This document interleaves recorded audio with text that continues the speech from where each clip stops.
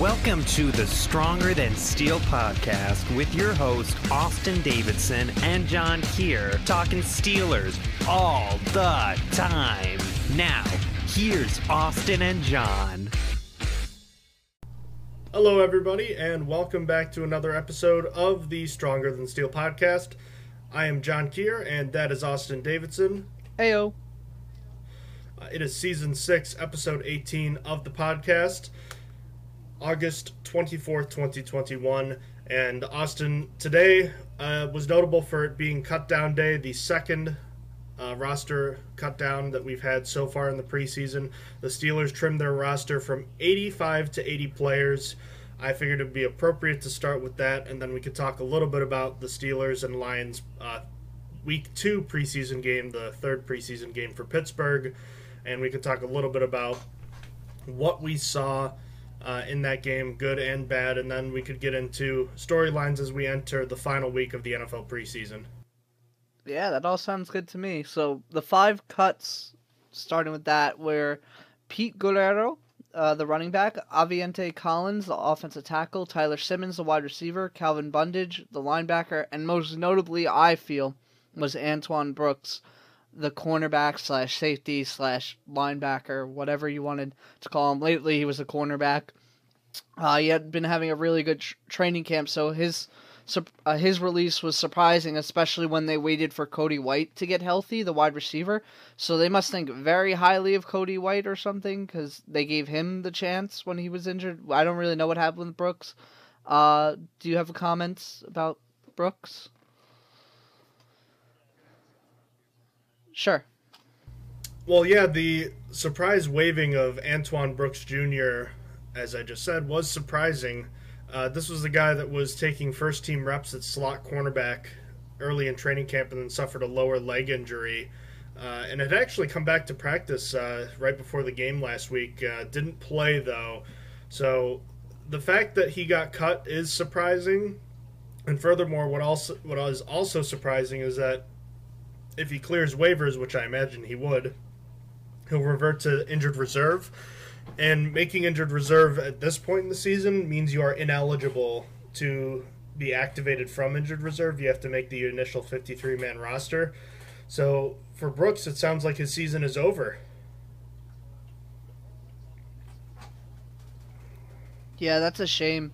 You tweeted out, "Only the strongest survive where I'm at. Never know what you're going to get," and the 100 emoji. It's just unfortunate. He was obviously competing for a spot, and he looked like he was looking really good through training camp. So I guess there's next season if he remains with the Steelers, assuming he does. But it left the Steelers very short at cornerback. Next year will be year 3 of his NFL career. So an important year for sure. He's certainly not guaranteed a roster spot. It tells me that this injury was probably worse than he thought. They probably let him give it a go in practice for a couple days and tried to see if he could handle it, but evidently he couldn't. So, like you said, the defensive back room, we've been talking about the question marks there ever since the Steelers surprisingly released Steven Nelson early in the offseason. And it looks like they have their starters in place, their 2 safeties and their 3 cornerbacks, but behind those players, there's really a ton of question marks. And we had been talking about potentially adding a backup free safety. Malik Hooker and Carl Joseph had been in for visits earlier this offseason, but neither of them signed. So as we stand right now, the Steelers have what seems to be a clear hole at backup free safety. And now with the placing of Antoine Brooks on injured reserve, there's now a potential issue at slot cornerback behind what we are assuming is going to be starter Cam Sutton. So what is your read on this situation?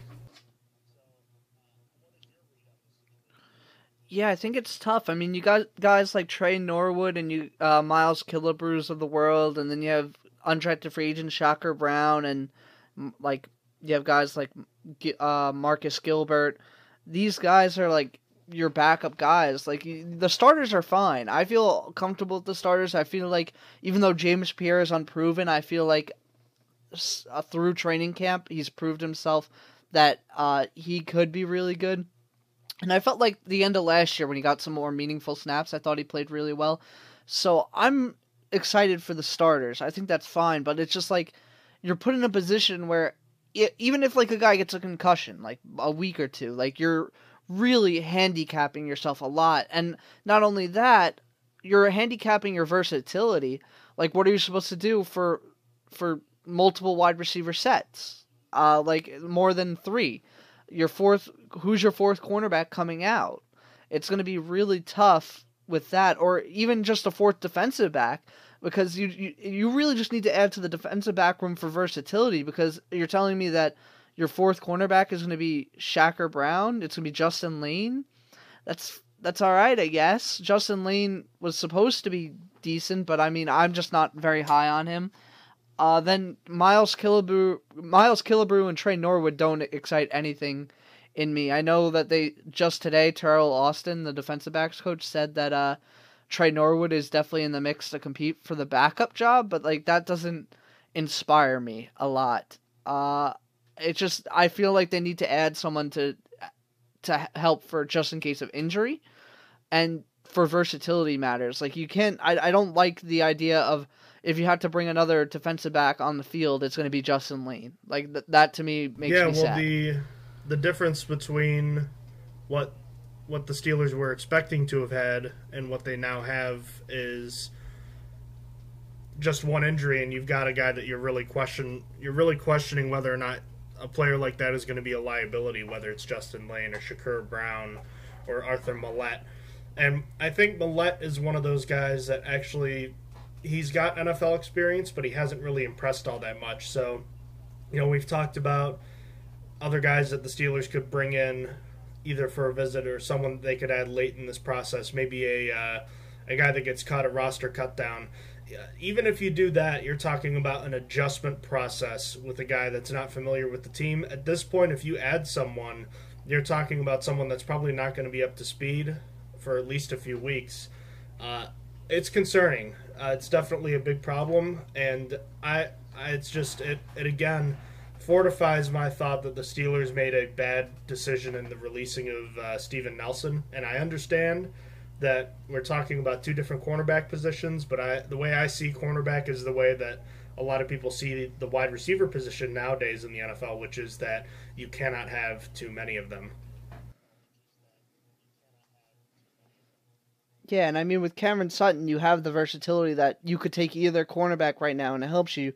If you get an inside one, you can move Cameron Sutton outside. If you have an outside one, you can move Cameron Sutton inside. It sounds like they're moving Cameron Sutton inside anyway, with James Pierre and Joe Hayden on the outside. So, I mean, it is what it is. And then going back to Arthur Millette, we don't even know if he'll be ready for week 1. Like we have that question mark there too, like because. We never got an update. Because when you said his name, I was like, why did I forget about him? And I was like, oh yeah, because he got injured in the last preseason game. And I don't know how bad it was, but he tweeted out that I'll be back stronger, # God's plan, So like, who knows? Like that's really what it is. Like, we haven't gotten an update since, so maybe that means it wasn't anything that was a big deal, but it might even keep him out of a week of practice, and that still sets him back. So, you know how it is. Yeah, so at this point, there's, in terms of internal options, there's not a lot of comfort in what the Steelers have behind their starters. And I know we haven't gotten to see him play all that much. What do you think about James Pierre now entering his second season? The Steelers obviously have a lot of faith in him.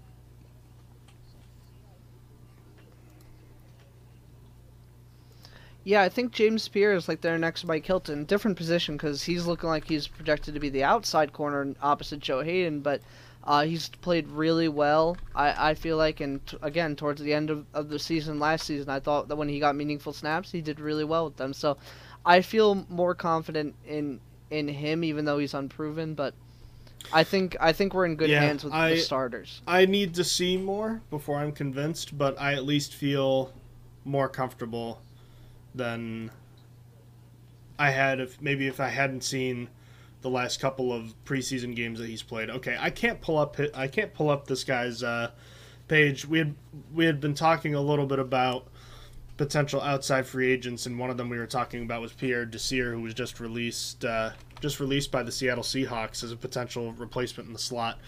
Because one thing to keep in mind is that even though Cam Sutton can be a slot corner, a lot of teams will play 4 receiver sets now. So it's certainly plausible that the team is going to need 2 slot cornerbacks. And I know Arthur Millette could count as one, but I mean, do you really want Arthur Millette out there? I mean, I don't. I mean, I know he's played a bit, but I mean, that's not a recipe for success.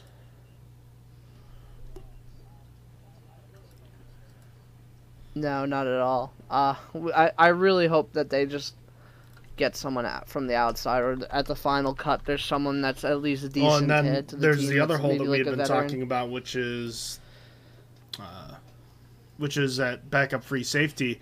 As I mentioned, the Steelers had the likes of Carl Joseph and Malik Hooker in for visits, and neither signed.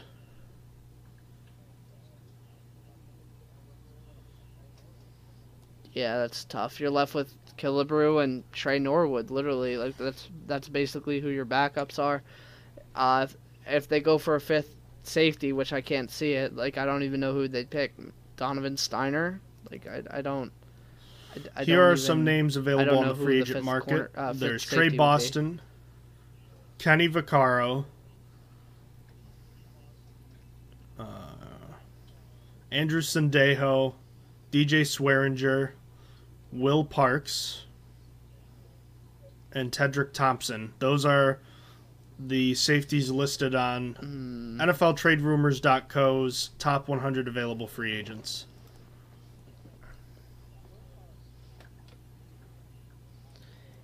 Yeah, Will Parks would be my favorite out of those, but still not amazing. I think it would be an upgrade to Norwood for sure. Will Parks played meaningful snaps in Denver as a not as a starting safety, just as a safety. So probably better than Killebrew too. Was George Iloka I think he'd be my favorite from that list. Pro Football I'm Reference sure says he played but both. I'm not completely positive on He is a free agent. I mentioned Kenny Vaccaro, right?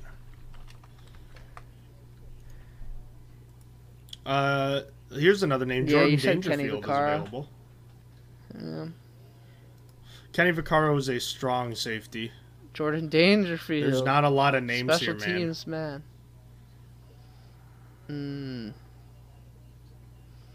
Yeah, I mean, we're really looking for that final cut down. I'm assuming it's next Tuesday. I think it was all Tuesdays. It was 1 week, 1 week, 1 week. I think that's how they did it this year with the 3 cut downs. So next cut down is getting from 80 to 53. So there will hopefully be maybe a surprising name there for safety. Maybe someone that's a little too expensive. Well, either way, it's not good. Either safety or corner. That whole conversation spawning from the waiving of Antoine Brooks Jr. The other 4 cuts, none of them I think any big surprises. Pete Guerrero was a late add to the team, speedy, but was going to have his work cut out for him. That running back room was pretty large.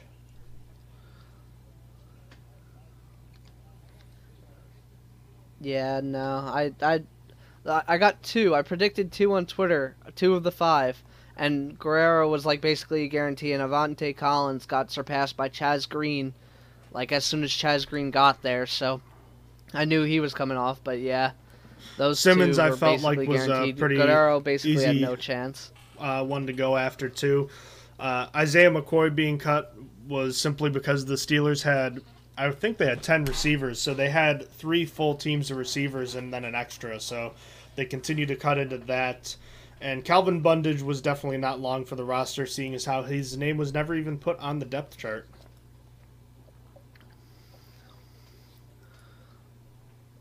No, yeah, it just didn't make sense to keep him around. I think that they basically, the guys they want to look at linebacker, they already have. Like they have the guys that they're like the Ulysses Gilbert and Marcus Allen for the inside, and then you got like a whole battle going on at outside linebacker with Jameer Jones and Quincy Roche and Cassius Marsh. So linebacker room was pretty full for backups. You want to get into storylines as we too. get into the final preseason game, or do you want to talk about the preseason game?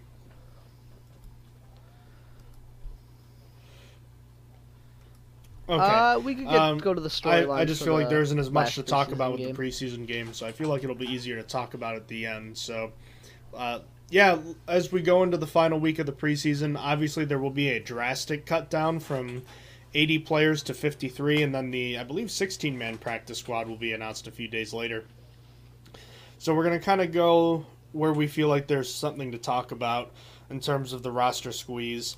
And to start, I'm talking about running back, and the question is, there's two questions, really. Number one, how many halfbacks are the Steelers going to keep on the roster? And depending on how many they keep, who is going to get squeezed out? I feel pretty comfortable in saying, based on the body of work, that Jalen Samuels is probably a safe cut. But the question beyond that is, do the Steelers keep 3 or 4? And if they keep 3, does that mean Benny Snell gets squeezed out too?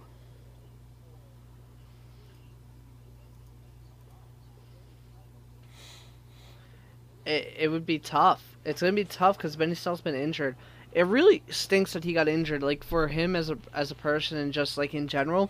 Because at first I joked that when Darrell Henderson first went down, I said, trade Benny Snell to the Rams. And then it's really no one would trade for Benny Snell, so it was a joke. And then the Rams lost their next running back. And then they just got Cam Akers. I'm sorry, they didn't lose Darrell Henderson. They lost Cam Akers and then left. Yeah, my bad. I reversed the running backs. Then they lost Raymond Calais, who's having a good time, and now Darrell Henderson is banged up a little bit, but he should be good there. But so if Benny Snell was injured, it literally could have been a possibility to trade him to the Rams. But so it's just unfortunate that he's gotten like no practice since the beginning of preseason and training camp. Like, he got hurt so early, and who knows when he'll be ready. We saw them just waive Antoine Brooks injured, and he was playing well. So why not?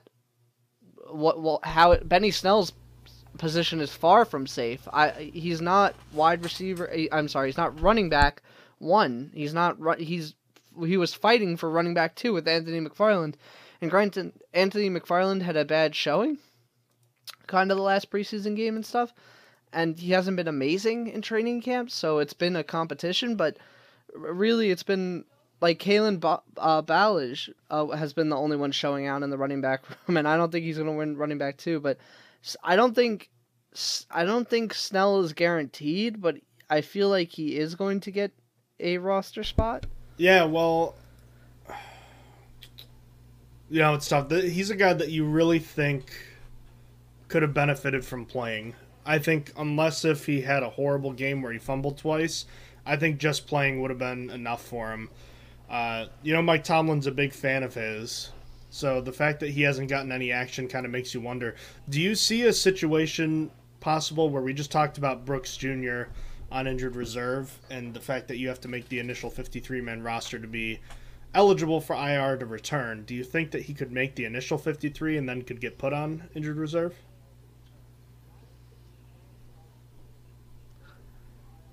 That is a strong possibility, because now with the new IR rules brought in last year that they're continuing on into this year, he could return week 3 if he was ready, if they really wanted him that quick. So it's definitely a possibility to get him on the original 53 and then continue, then put him on IR and then take whoever was the last man that you took off. I'm pretty sure we saw that. It was before the new IR rules, but I'm pretty sure with Nat Burr we did that. Nat Burr got removed from the initial 53-man roster as to put someone on IR, and then Nat Burr just came back to the roster. Like, I remember being like, damn, we cut one of the only free agents we added that year. But yeah, so it wouldn't even be the first time the Steelers did that. If you were Kevin Colbert, which one of these guys are you squeezing out, assuming you keep 3?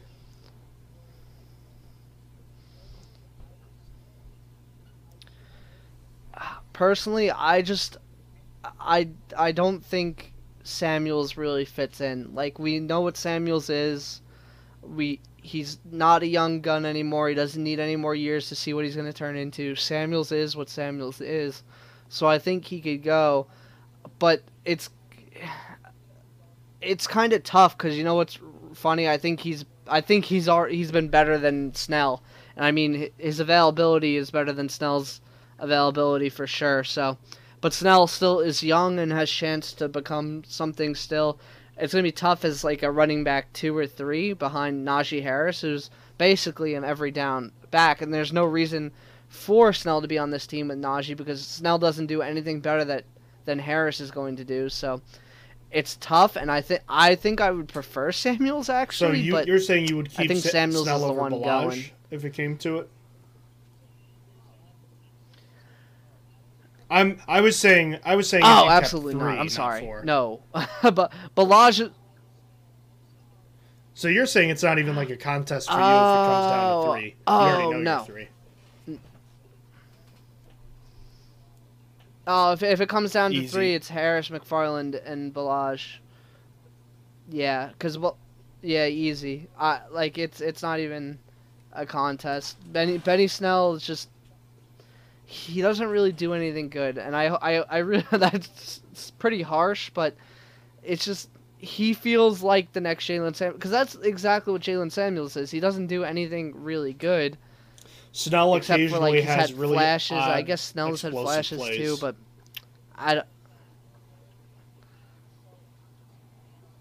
just out of nowhere.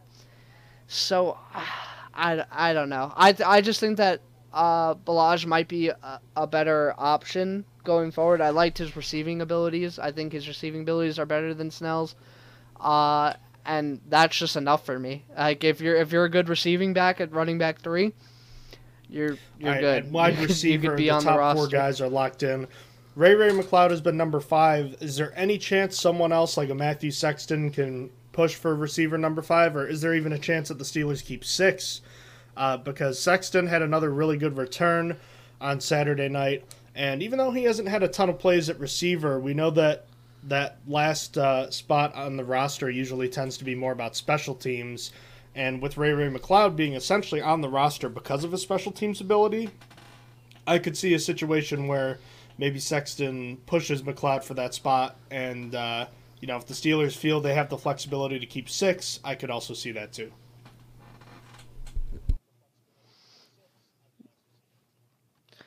Yeah, I think that Sexton definitely should have a chance, at least going into this last game, to see what he could do, see if he could put up something. But unfortunately, we talked about this for the punter battle, or I did, is that the Steelers will elect for familiarity almost every time, and if it's close. And I think that really Sexton hasn't really done enough through the air on offense to say that McLeod should come off, because McLeod's been playing and he's been getting catches in the preseason, which doesn't really mean much, but Sexton hasn't. Like, Sexton hasn't really been there. And yeah, he has the punt returns and stuff in preseason, but McLeod has that in the regular season. And it's like you play special teams kind of against the backups. It's usually how it works. But like Sexton's playing against the backups to the backups, basically. So I think that they're going to elect for McLeod. And I personally also think McLeod should make it. I prefer McLeod over Sexton if it came down to that. Because I still think his special teams ability is likely better. It's like the best we've seen. Last year was like the best year we've seen our special teams, and I don't know how long with everything. And I wouldn't want to shake it up for wide receiver 5 personally. But I think if wide receiver 6 is an option this year, I think that Sexton could make that push because he has that special teams ability, and seems solid. I heard good things for training camp, but again, like nothing really through preseason so far for him. Yeah, that's likely not going to get you to the roster when you have another guy. Now, and I know that really fits into Matt Canada's offense. There was a game flow situation where the Steelers were just trying to run out the clock last week, so they weren't exactly throwing the ball to end the game. But there were shorter lines last week too, and didn't receive a target. So real quick one to backtrack with Snell. How many touches, assuming he's healthy, do you want to see Benny Snell have next week?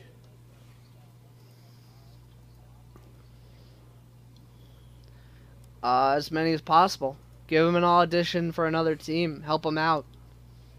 Like, that's basically it. I mean, I want to... If anything, I feel like he should basically be the running back for most of the game. I guess it's probably going to be him, Tony Brooks-James. I don't think McFarland plays, and I guess it's just the four and Balaj, you know, like Samuels and Balaj. But I think if Schnell is healthy, he should be playing like 60% of that game. Try and audition as much as possible, get as many snaps as everyone else did. They're just going to stick with 3 through the first. It's tough this year. I mean, defense has a lot of guys that you want to keep. If they can't trade anyone on defense, I would prefer to elect for 3. When you know that Najee Harris, if you drafted Najee Harris in the first round, saying that he's going to be a workhorse, you got to make him the workhorse, and you can't be worrying about wide receiver. I mean, I keep saying wide receiver. You can't be worrying about running back 4 when you have 2 other running backs and a fullback, assumingly, on the roster. So, I would personally elect for only 3 running backs this year. I just don't like the running back position, man. I feel like I've hammered that home, but I would elect for less running backs with Harris on the roster. Harris should be in every down running back. Number 3 tight end is another spot to look at. Kevin Rader had a nice opening to camp, but kind of faded down the stretch. And Zach Gentry, though kind of quiet early in camp, has kind of rebounded to have a solid end of camp. Rader, the better blocker, but Gentry, the better receiver. Should be a pretty good battle going into the final week here. I don't know where I'm leaning right now.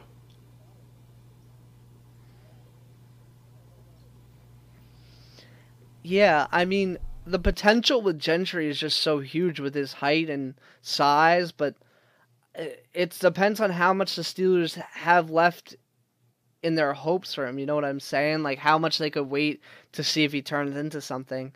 It's been a while. I mean, Kevin Rader is like a guaranteed good blocker. Like, you're getting yourself a solid blocker at tight end 3, and that's kind of what you want. You have 2 pretty solid receiving tight ends, not really blocking tight ends yet. Freiermuth might get there, but I think he still needs like another year. You do need that for tight ends. Ebron, we know what he is. He has the willingness to block, but he's just not very good at it. But he is a receiving threat. I think that personally it makes more sense to keep Rader as a team that is competing this year. I think that it would make more sense to take him over Gentry, because Gentry just isn't there yet. I feel like we're still waiting to see if he could turn into something great.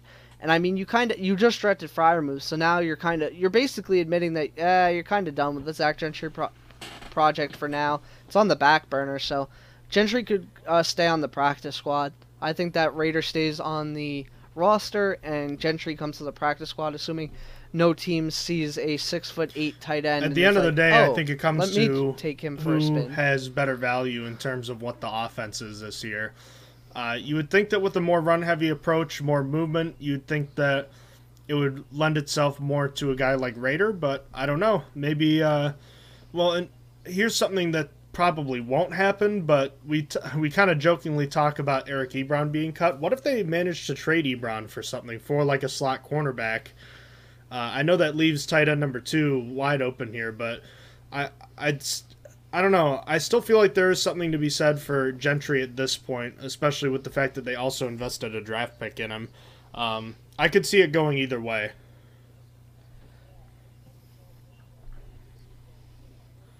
Yeah, it's tough to call. Gentry actually had even though he didn't get a catch last game, I thought he had a good block. He's definitely a better blocker than he was 2 years ago. So he showed some development at the very least. Yeah, he's shown improvement, and that has value. No, do you think there's a chance they keep 4 tight ends? I think they're closer to 2 than 4. It's just hard to keep that many in the NFL these days, just because of the limited roster flexibility. And honestly, we've seen the Steelers so often use that extra lineman, and I think Joe Haeg is supposed to be in that role this year as that extra tight end. I don't think they mind keeping two and having Derek Watt be the number 3 tight end in a pinch.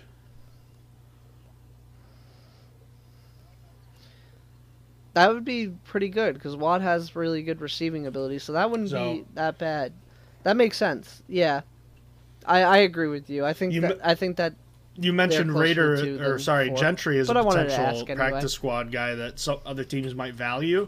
Are you that worried about it that you try not to sneak him through waivers? You just keep him and keep Rader since you figure no one else will keep him or try to snag him.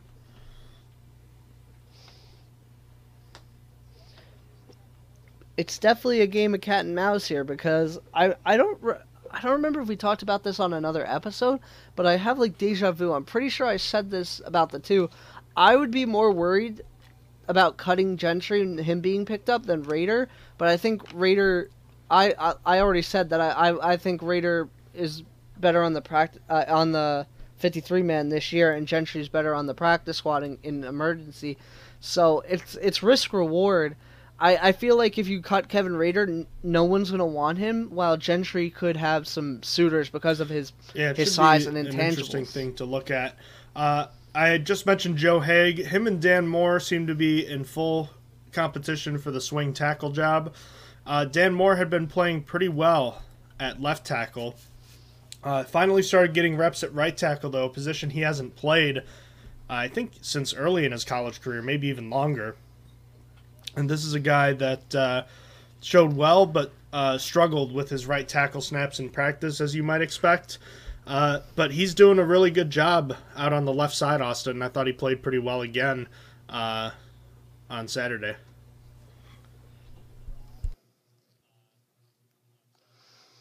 Yeah, I so wish we got it recorded. When I first watched this tape and was like, this dude's going to win the swing tackle job.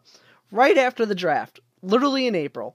Or early May, when I watched it. I think it was early May. When I watched this tape, I was like, this guy's going to win the swing tackle job over Joe Haeg. He is so good. And here we are. Might not win the job because, I don't know, the Steelers might want to elect for a veteran, but I think he's better than Joe Haeg, in my personal opinion. I think that he's played really well through preseason, and I think that he's definitely... I think he should win the swing tackle job. There's more. How I was just talking about, it's a game of cat and mouse with the tight ends. This is a very deep thing here because you almost want Joe Haeg to not play. Not just because he sucks or because he's bad. I don't want to say he's bad. He hasn't gotten a snap with the Steelers, but he was bad with the Buccaneers.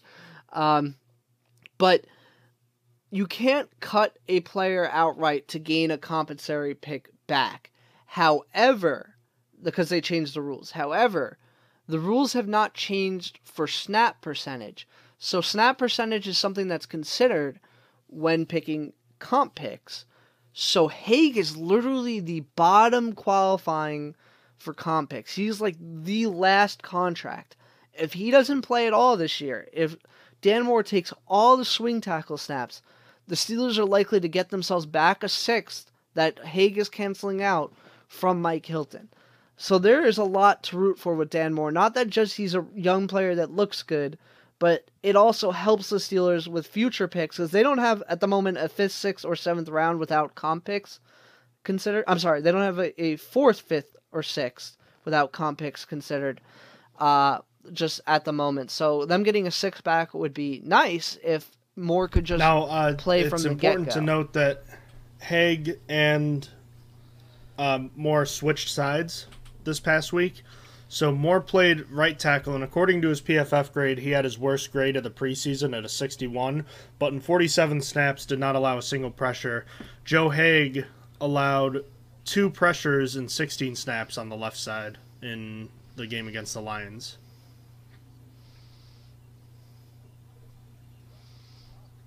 Yeah, it's tough. He's outplaying him, and I mean, I just think of that play last week when he got spun around, Haeg. It's just tough. Like, I can't believe that was such a bad contract. Just going back at that, like, why Why did Haig get anything more than the veteran minimum? Why is this even a qualifying comp pick contract anyway? This was one of the worst contracts I told you I've seen. at the It's time so stupid. too. Like, this guy is not good. Something so small. Yeah, that was tough. It's tough to like for a vet minimum. How could I complain? Collins, Like Avante Collins, Aviante William, Aviante. Why can't I just remember his name? Yeah, like he just like he was a veteran minimum guy. Like I'm not mad that he got cut. Like was Joe Haig really that required that we needed to give him more than $2 million per year? And on a 2-year contract, I don't get it. That was a really bad contract. Yeah, I just remember he was the guy head. that when everything was going wrong in Tampa Bay earlier in the year, he was the guy that everyone was like, this guy is causing so many problems along the offensive line because he's not good. And that's no offense to him on a personal level. But again, I don't know why you give out that contract. And it seems like the Steelers are almost rushing Dan Moore, trying to get him snaps on the right side, hoping he catches on quickly so that they might be able to get this comp pick back. So I don't know. I'd rather have both guys than just one. But if you have Haig, he's going to end up playing at some point. I mean, let's be honest. So is that 6th round pick worth a lot to you, considering all the picks the Steelers have given up already? Maybe. And, I understand if that's how the team may feel. But there's certainly problems here, and you also have to hope that Dan Moore doesn't get stunted in his growth because the Steelers are rushing him to try to get him on the other side where he's not used to playing, because you have to be able to play both tackle positions if you're going to be the swing tackle guy.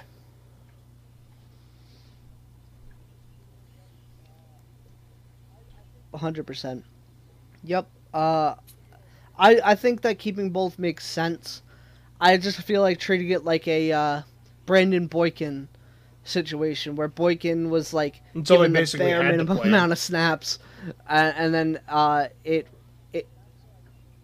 yeah, literally. So that's what I'd prefer with Haig. Like, he's a just in case option that's still there.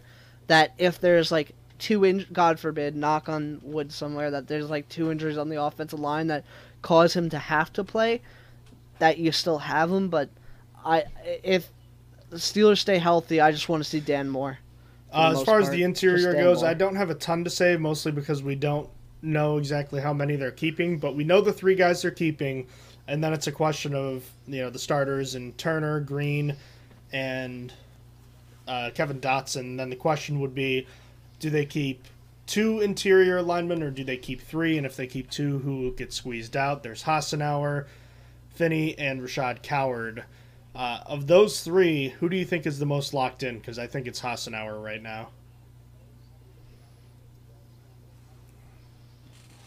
I think it's Hassenauer too. I think they really liked him. I mean, he's still listed as the starting center on their website, which I don't think that's going to last for much longer. But I do actually think that they liked him and that he had a strong camp. They obviously do not care about an undersized center. They went and grabbed a undersized center in the 3rd round. So they're not worried about that with Hassenauer. I think that he might not provide the versatility that Finney does, but I think that Finney is like at the end of his career. Like his best days were when he was backing up Ramon Foster, and I really thought he was really good and that he could start. But as soon as he went to the Bengals, or the Seahawks, then the Bengals. I think they view him more as a guard now. It just all went downhill like from there. Hassenauer is the center, and they see Finney as the guard.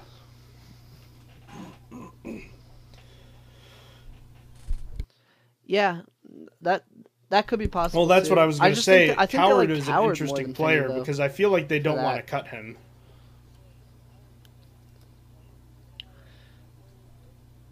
Yeah, let's get to that real quickly. Derwin Gray is on the Steelers' market. Former 7th round draft pick Derwin Gray, who was yearly. There's one Steelers player that gets lost on waivers. The Tuzar Skippers, the Deontay Spencers, the Derwin Grays, the Fred Johnsons. Deontay Spencer. And here's Derwin Gray back on the market. I'd definitely be giving him a call. I'd bring him in and cut, I don't know, anyone. not anyone, but John. No offense to John LeGlue, but I'd say see you later, alligator.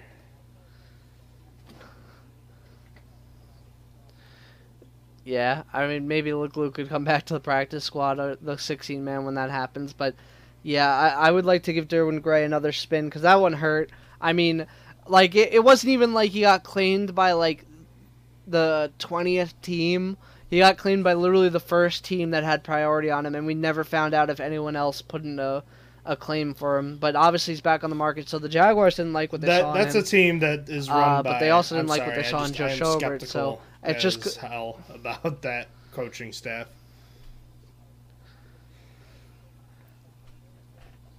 Oh yeah, I mean it's a brand new coaching staff. That Derwin Gray was not one of their players, and so I would love to give Derwin Gray another shot with Pittsburgh. Well, and I didn't like as I him recall, leaving it was in the like first an place. That avoidable really made me sad. situation with that whole roster spot, as I remember.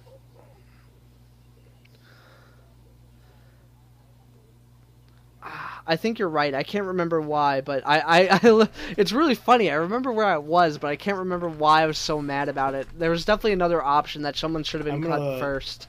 Look that up because I'm kind of curious. You were at a Wegmans, wow. I was at a Wegmans, by the way. I was in a Wegmans. I was in a Wegmans parking lot in Scranton, Pennsylvania. I remember walking out of the supermarket and being so frustrated because like, why did they cut him? Like they could have cut someone else and they would have lasted until. An article from Steelers Now. I don't remember. Oh, you know what it was? The Steelers promoted T. Gray Scales and Matthew Wright. That was when Chris Boswell was in protocol, or was injured. One of those two.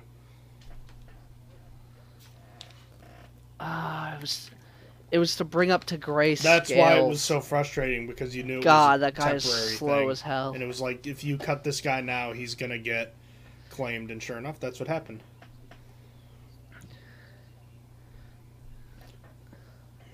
And to Gray Scales got cut like last week said officially, that guys like for that maybe the last so time. We'll see. It's a wonder they didn't bleed to death.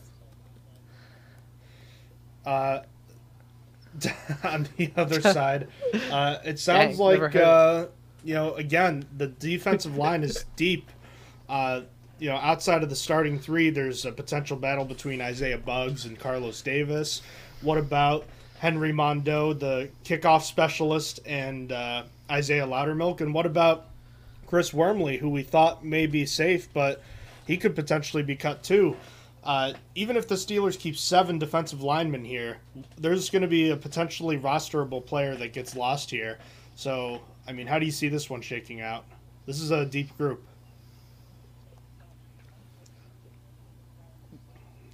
Yeah, this sucks because they're so deep and there's so many guys to like. Mondeau has been like a favorite for like his contribution on special teams, like Kiesel. Isaiah Buggs was originally considered a guy that was kind of like maybe an odd man looking out, but he's had a really good preseason so far with pressure and stuff. Carlos Davis, another guy that was it kind of felt like Davis versus Buggs because they were fighting each other at the end of last season for God knows what. But he's done solid. But I feel like Davis is going to be one of the ones cut. See, it's so tough. It's so tough to project how it's going to shape up. I don't know if anyone's going to want him, but I would ideally like to trade one. The thing you is, probably they value them more than anyone else. The but Buggs and Davis are both guys it's just, that there's so many the coaches you want like. to keep.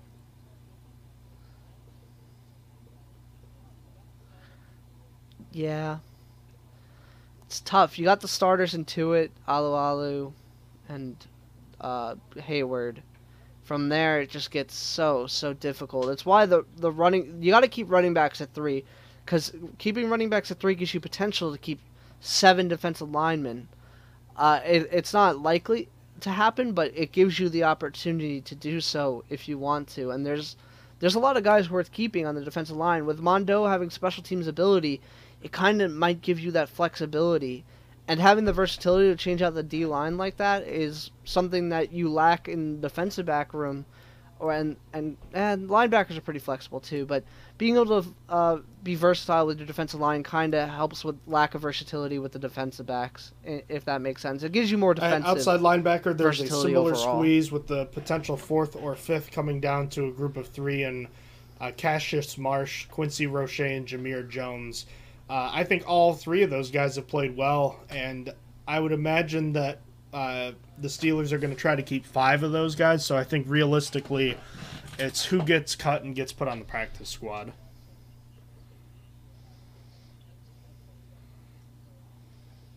Yeah, I think it's going to end up being Roche. I think that I think that the rookie is going to end up there because he's newer to the team. Oh no, actually, Quincy Roche Roche is the newest. Or was he there before the draft? Was a draft pick this year in the 6th round, and I want to say Roche was a guy that came out last year as an undrafted free agent and had to sit the whole year. Signed from Notre Dame. Jameer Jones. 2nd year, and we signed second year professional outside linebacker in 2021. Jerron Second Jones. year, so.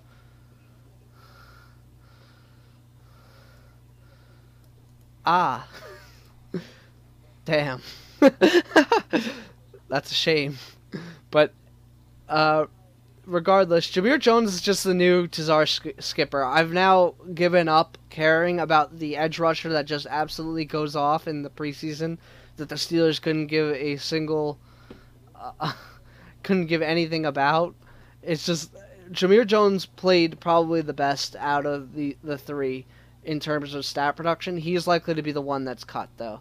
It's just how it's going to be. Tazar Skipper literally played his ass off that preseason, got cut. I mean, apparently no team wants to keep him. I think he's with the Falcons right now, but I'm done caring about.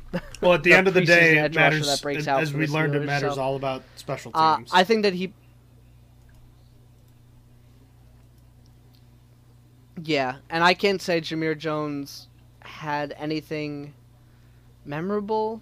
I'm probably forgetting something on special teams, but I don't know if any of the others had anything in the preseason either. I can't think of anything. I just can't believe that Jameer Jones is Jerron Jones' younger brother, and I never even knew that.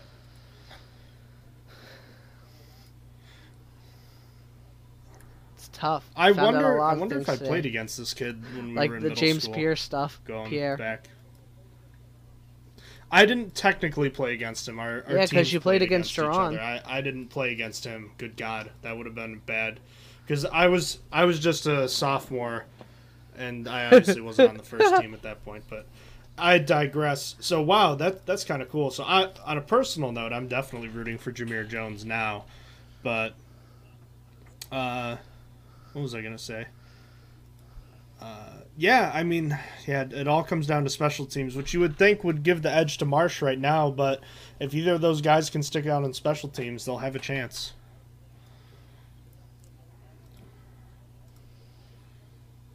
Yeah, I don't know if anyone has the edge on special teams. You make that pun on purpose? Not sure. Who has the edge? No, because I don't even know what pun I made. Oh, the edge. I didn't even realize. Oh, I didn't do it on purpose, but can we pretend like I did? Robert Spillane and Ulysses Gilbert III have not had probably the least happy about the fact that Joe Schobert was added to the room.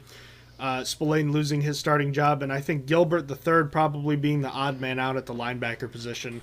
A highly promising guy after his rookie season, struggled with back injuries last season and has really struggled this preseason with missing tackles and being out of position. I think he could be the end of the line for him.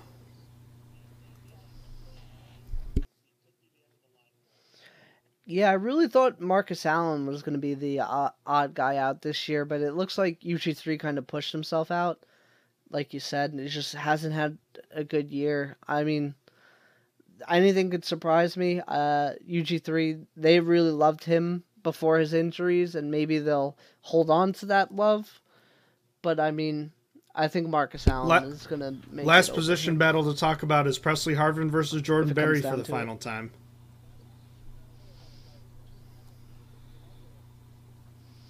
Hey! You're disrespecting the other Christian. Yeah, position battle. You want to touch on that real quick? Long snapper battle. I feel like I was the first person on that. I got to look back at our episodes. I'm fairly confident we had an episode where I said Canada was the second highest paid long snapper. There is a high chance that if the Steelers were willing to sacrifice, I think it was Berry's money. I think it was literally about Harvin, because when I was like, they paid Berry for no reason, I'm sure that they would just cut a long snapper if he's overpaid. And Canada is the second highest paid long snapper, and he's not perfect. Like, if you're the second highest paid long snapper, you better be perfect. And I think Kuntz is going to win this job. I really do. I think that Canada's job is far from untouchable, and with him being paid as the second highest paid long snapper in the league, I'm pretty sure I felt like Kuntz was going to have a good shot at this. I think he's still going to win it. I think that the fact that he's not cut right now, that he's not searching for an NFL team, tells me that he's going to win this job. Interesting. Because what other? No. Do you need? No, he's not playing tight end. What do because he was a tight end long snapper when he first arrived with the Steelers and been cut like 5 times, but then they're just like, nope, you're just a long snapper. We'll admit to that. And so, like, what other reason would you keep 2 long snappers? You got rid of your other kicker. When you have a really good kicker that risks getting hurt, you're gonna say that it's because you don't want to hurt your long snapper?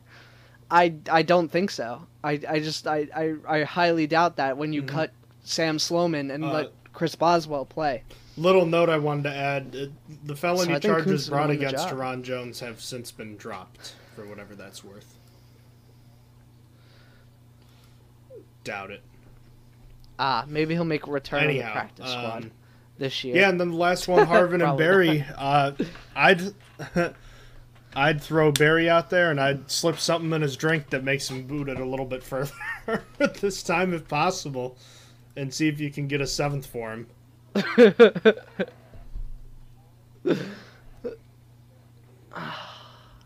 That would be great.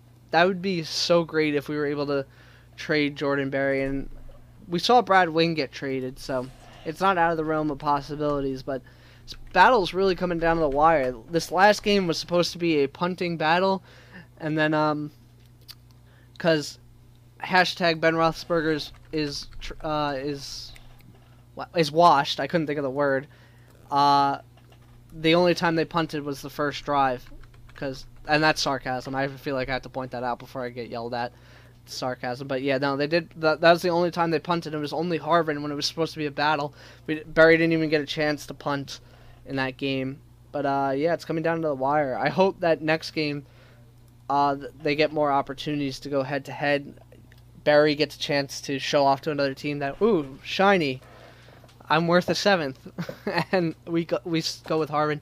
The battle is really interesting. Alex Kozora charted all the snap times and stuff. He wasn't able to do like drop to foot time, because that's like impossible when he's not down there, but he did like the hang times and stuff. He did the top 5 hang times, the bottom 5 hang times, the top 5 yards, the bottom 5 yards, the average yards for both. And it's like they both have their strengths and weaknesses. Harvin is going to be the most inconsistent player, where he has like the top 2 hang times and like all the longest punts, the top 5 of them. But he also has, I think, all but one of the bottom 5 punts from training camp. But like, he's just got that potential to have a rocket of a punt that Berry doesn't, and the hang time is so good with him. It's like, you can't really come down to the wire more than this. Like, they both have their arguments the Minnesota Vikings for why they once should traded stay. a 5th-round pick to get Kari Vedvik from the Ravens, who then lost the kicking battle with Dan Bailey.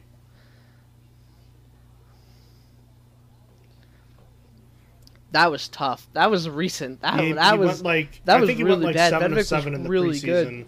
and then lost And to Dan Bailey. And let's see, he's played in 1 career game.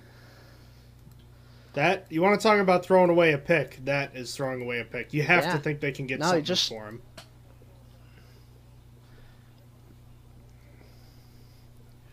Yeah, I hope so. I hope that they get something for Barry. I hope they get like a conditional 7th.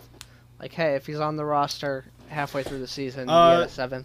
Since we're running, maybe not That'd be nice. super long, but since we're about at an hour here, do you want to not talk about the Lions preseason game? We could talk about that next episode and kind of combine that with our preview, since there isn't a ton to talk about with the fourth and final preseason game, and we could just kind of clean up with some NFL headlines here. All right. First thing to mention is the Jets. The Jets continue to have a tough season, even without having played any games yet. They lost Carl Lawson for the season with a torn ACL.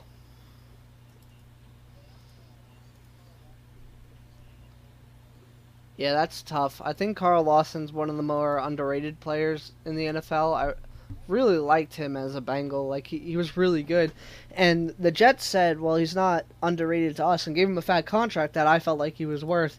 Just sucks. Man's has had an injury problem for most of his career. He started his career this way, and now tore his ACL again. I feel for him. It sucks. It was a big signing. The Jets are actively looking to trade someone, though. They're trying to look for a pass rusher to fill that void. So watch out for them. If the Steelers can't keep all of their defensive linemen, there could be a chance the Jets come calling. But I think they're looking for something bigger. I think that they're in the market for like Chandler. They Jones, also lost Vinny Curry for the entire wanted year. Out of he didn't Arizona. Even play. Well, and Gerard Davis had an ankle injury. He's out for a couple months. And just today, Mekhi Becton left with a possible concussion.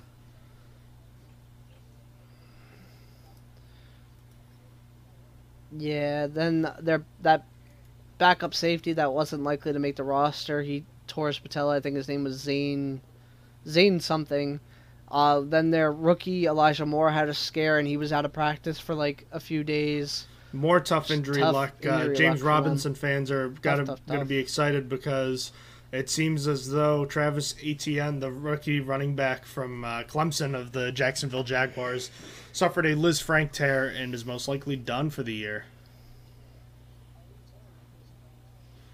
Yeah, so that's it. Oh, he's done. They put him on IR. Yeah, but since it's before the season, he can't come back. So his season is over before it began. Anytime you see Liz Frank, assume minimum, the worst. So that would have. Yeah, it's a bad injury to have. It's a long recovery time. It's just bad. It's only a sprain. That from what injury I heard, essentially sprain, ended Santonio Holmes' career. But we have some COVID silliness to talk about. The Buffalo Bills have, I want to say, 4 players in quarantine after being considered close contacts, including Cole Beasley, Gabriel Davis, Vernon Butler, and Star Lutulele. Matt Milano and A.J. Klein were also sent home out of precaution. So there's that. Buccaneers kicker Ryan Suckup tested positive for COVID-19 after dinner and is out for the upcoming preseason game. And due to some sort of misunderstanding about testing, Cam Newton is going to be sidelined for a period of time, which Bill Belichick is clearly not happy about, saying, quote, oh, lost the quote. When asked about if it was a big opportunity for Jones, Belichick said it is, meaning that this could give Mac Jones the opportunity to take the starting job with Cam Newton out. Any thoughts on all this?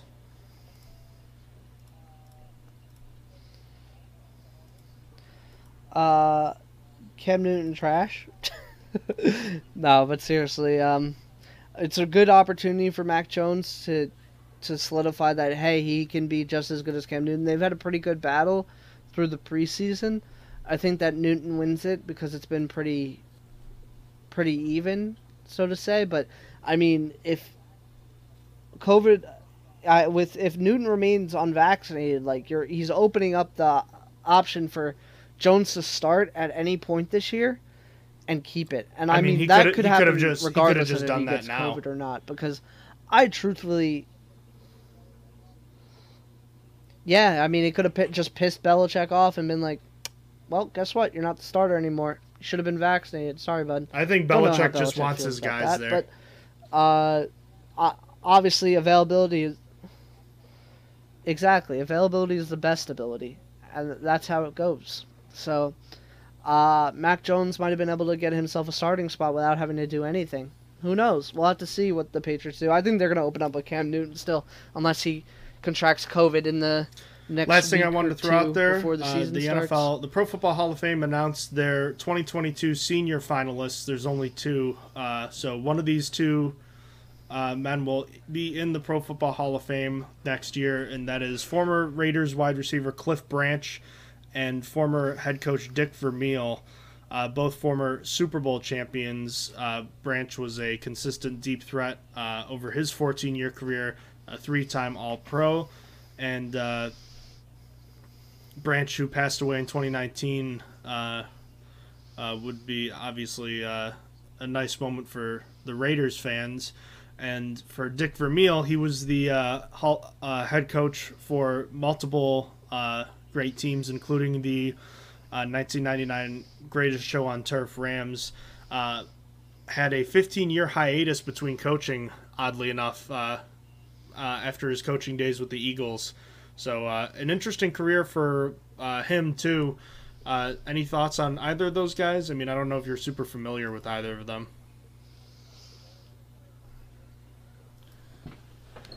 Cliff Branch, I feel like, has been waiting for a while. I feel like I see whenever there's a Hall of Fame. Oh, well, he's kind of like the Drew Pearson for the Raiders. They played around the same time. In fact, I think Branch was older, if I'm not mistaken. Branch played from 1972 to 1985.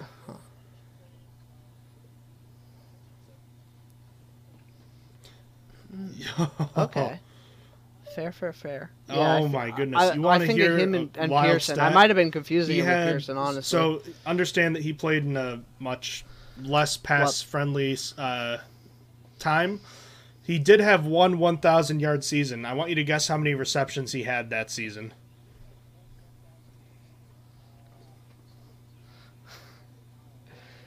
You would be correct. I'm going to guess not a lot. I'll say... I'm going to say something ridiculous. 46. 71. He averaged 24.2 yards per grab. That dude averaged an explosive play every time he caught the ball.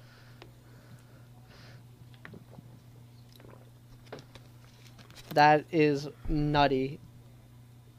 Even in an era where a lot of those catches were deep down the field, that's unreal. Like, I want to say, like, usually the league leader in yards per catch, like a decade ago, were like around 17, 18 yards. Branch averaged 17.3 over his career. Yeah. So he only finished with 500 catches, but had, nearly 10,000 receiving yards to show for it and 67 touchdowns. So I could understand it. And Dick Vermeil, definitely another interesting candidate too. Last thing I wanted to say, sounds like the TJ Watt extension is going to be happening right after the preseason game ends. Sounds like they pretty much have it ready, but they're going to sign on the dotted line after the preseason game.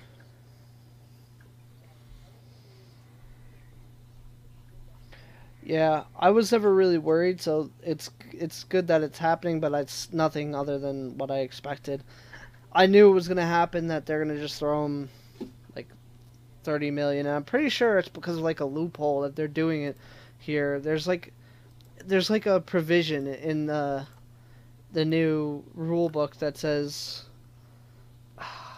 what does it say? It says any roster bonus in the season of signing when a contract is signed after the last preseason game are treated as a signing bonus.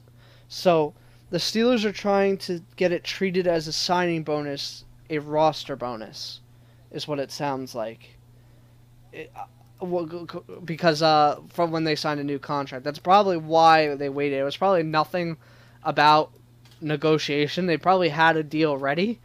They probably were just waiting for that one little clause so that they could have it with a different tag, so it didn't count against it counted against salary in a different way. All right. I should say. Yeah, I mean, thank God. I'm so tired of hearing about the controversy of whether or not it's going to get done. I mean, what a bunch of nonsense. Just... Yeah, stupid. I mean, Steelers have always been good about paying their own. You know what's even stupider, to go on a tangent? I saw people complaining that they're paying TJ Watt and making him the highest paid defensive player. I pose the question: if you are someone that doesn't want to pay TJ Watt to make him the highest paid player, who would you want to pay? Exactly. And are you waiting for Aaron Donald to hit the market? Fans in Pittsburgh especially complain about this, because there's a baseball team where all people do is constantly complain about the owner not spending more money, funneling money into the team. So what do you want? Do you want them to spend money, or do you want them to not spend money? Because I thought we were upset that people weren't spending money, and now that they're talking about it, now you're pissed off about it.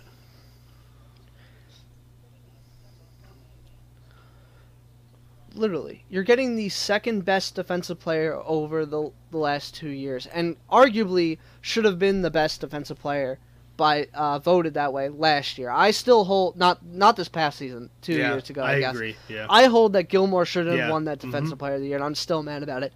Donald, deserving. Donald, I can't disagree with that. I think TJ Watt would have still been a good option, and TJ Watt wouldn't have been mad. I obviously wouldn't have been mad about it, but I think he would have been worthy of it, and people would have been mad that Donald didn't win it. I think those people would have been fair too, because Donald had a really good season. But Gilmore, I watched Gilmore get burnt by Josh Brown. And I'm not even sure Josh Brown is currently on the roster. Oakland. Oh my God, Las Vegas. I don't understand. He's a handcuff to Henry Ruggs. Las Vegas. Okay, so he's at least on. Yeah. So I'm still mad about that, but yeah. So you're getting the second best defensive player, and you're paying him that way. You're not going to get Aaron Donald in whenever his contract is over. You got to get over it. You're not going to find a better defensive player than this. And TJ Watt is very worthy of this extension. Next year, when the next defensive players need to get paid, like Shaq Barrett and stuff, it is going to look like a great contract, especially when the salary cap goes up. At least, hopefully, the salary cap goes up next year. But I don't understand the not wanting to pay TJ Watt when he is literally the second best defensive player. It pains my brain, the arguments people use to try to say no, don't do this. I hear people talk about JJ Watt. Okay, JJ Watt played a different position, and people will say genetics means something. Okay, maybe, but there's a lot of instances where brothers are completely different. What about DK Metcalf and his father? I want to say Eric, who's a lineman. I mean, they're built completely differently. So, what are we doing here? I mean, Christian McCaffrey's an NFL superstar. Have you heard of his brothers? What about Rob Gronkowski? Have you heard of his two other brothers, Dan and Chris? Oh yeah, he's the youngest. Yeah. He's the youngest. I've heard of Glenn. Chris and Dan are older than Rob, fullback, and their time in the league went and gone, done. So, yeah, Anthony McFarland. I think is Anthony McFarland related to the offensive lineman, the Buccaneers? Know. Anthony McFarland. I think he is, right? I think we've been over that. Pretty sure. Well, Anthony McFarland is the Anthony Buccaneers McFarland had Jr. Anthony McFarland back in the early 2000s. Yeah, that's what I'm saying. I'm pretty sure they're when you say related, when you say Anthony McFarland, and they're are you nothing talking about alike Booger? If that's true, because Anthony McFarland. Booger McFarland. Because that's the Anthony McFarland who was on the Buccaneers. I don't know, because no, they're not related. They are not related. Oh, maybe. Oh, okay. That just happened. Okay, my bad. Okay, so the reason I've been making all-time teams for every team. Yo, I'd like to point out Brian Syke was the MVP in the 1980 season. Just saying. That was no one's gonna know what we're talking about, but we had a discussion about it. But trash. I'm just saying. Trash. You're trash. But yeah, okay. I thought that they were related because I was looking at the Buccaneers team and I was like, oh, Anthony McFarland Jr. That makes sense. But I guess it just happened to be. But regardless, going back to the point. Yeah, I mean, it's not like you ignore them. Don't we know the Steelers all love the their time. genetics, but I mean, just because, and we've learned that just because a player gets injured a lot, it doesn't mean they're injury prone. It is possible to have a bunch of freak accidents or injuries on top of each other. It happens. There's a difference between, in my opinion, J.J. Watt and James Conner. So, and then on top of that, I hear, sure. $28-30 million is quarterback money. Well, for some, but have you seen the new contracts that have been given out the last 2 to 3 years? Nowadays, those contracts are $40-45 million in average annual value. $30 million is a significant decrease from that, So it's just not the same. And I hear, well, you could just franchise them twice, and you could let him play out this year, franchise him twice, and then do the Le'Veon Bell thing. But first of all, do we remember what a pain in the ass that was a couple years ago? Number one, number two. Even if he does come in and play that, why would you want to piss the guy off like that? What if he's great? Let's not forget he might decline, but I don't think he will. James Harrison was a Defensive Player of the Year at age 30. Players will have good seasons past the age of 30. Cam Hayward broke out, I think, at age 29. That was his first truly great season. Are we really that concerned with that? And then on top of that, the franchise tag value people are using, I've seen it said less than $50 million for the next 3 years. That's just not correct. The franchise tag value is not known because it's based on previous year's average from the top 10 positions, top 10 paid players at that position. So it's not a value You can't possibly know what it is. So that's not right. That's not right. It's incorrect, and a lot of people are biting on that, and it's wrong. And then I hear another argument, oh, well, then you'll have to pay Minkah Fitzpatrick next year. Okay. And? Yes, thank you. Yeah, you're exactly correct. Jamal that's what Adams we hope just the got Steelers paid. do. He got overpaid, whatever. That's another conversation if you want to have it. But his value is at $17.5 million. Is it the end of the world if Minkah Fitzpatrick makes $20 million a year average annual value? I mean, that might be a little high, but that's right around where it's going to be. Why is that so bad? I mean, you're apparently looks like you're not going to be paying a quarterback next year. Isn't the idea to be doing stuff like this? People just want to be mad, and I've had enough of it. I'm ready for the season to start, but thank God this contract is getting done. Yeah, I'm ready for the season to start. Yeah, we can move on past that, and then we can be mad that Minkah Fitzpatrick wants $20 million a year. Are you kidding me? That'll be the next one. Man's only had 9 interceptions. He'll have 4 interceptions instead of 5 this year. 2 And then years it'll be with the Steelers. I don't know if we want to pay that guy. Yeah. Former 2-time. He regressed. Could be an All-Pro this year, obviously. But even if he's not, even if he just makes the Pro Bowl, it's he wasn't as good. And it's well, I don't know what to tell you people, but I think we've made our point. All right.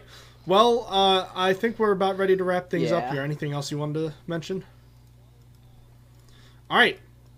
Well, I wanted to let everyone know that's listening that we have some exciting news. We have moved our podcast officially to Anchor. Anchor is an awesome website by Spotify that creates dashboards for these websites. So you can find it a little more easily. We have our own page on there, and it distributes our podcast on a bunch of different things, including Breaker, Google Podcasts, Pocket Casts, Radio Public, and also on Spotify. And of course, as always, we'll also post it on YouTube. So there's plenty of places to see our podcast now. And if you want to see that, visit the website anchor.fm/stronger-than-steel. That is how you find our new hub for our website and our old blog website. We haven't really had any activity on it in a while.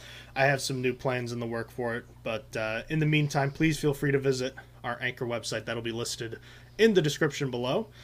And feel free to check it out. We're excited about it. So feel free to find it on any of those platforms. Give it a like. And if you want to give us feedback, please email us at strongerthansteelpodcast@gmail.com. Until next time, Austin and I will be talking about the Steelers' Week 2 preseason game against the Detroit Lions, and we'll also preview the annual finale against the Carolina Panthers. Until next time, Austin, thank you for joining me, and ladies and gentlemen listening, thank you for joining us today on the Stronger Than Steel podcast. Have a good night. Goodbye. You have been listening to Stronger Than Steel podcast. Thank you for joining us today, and don't forget to check out our website listed in the description below.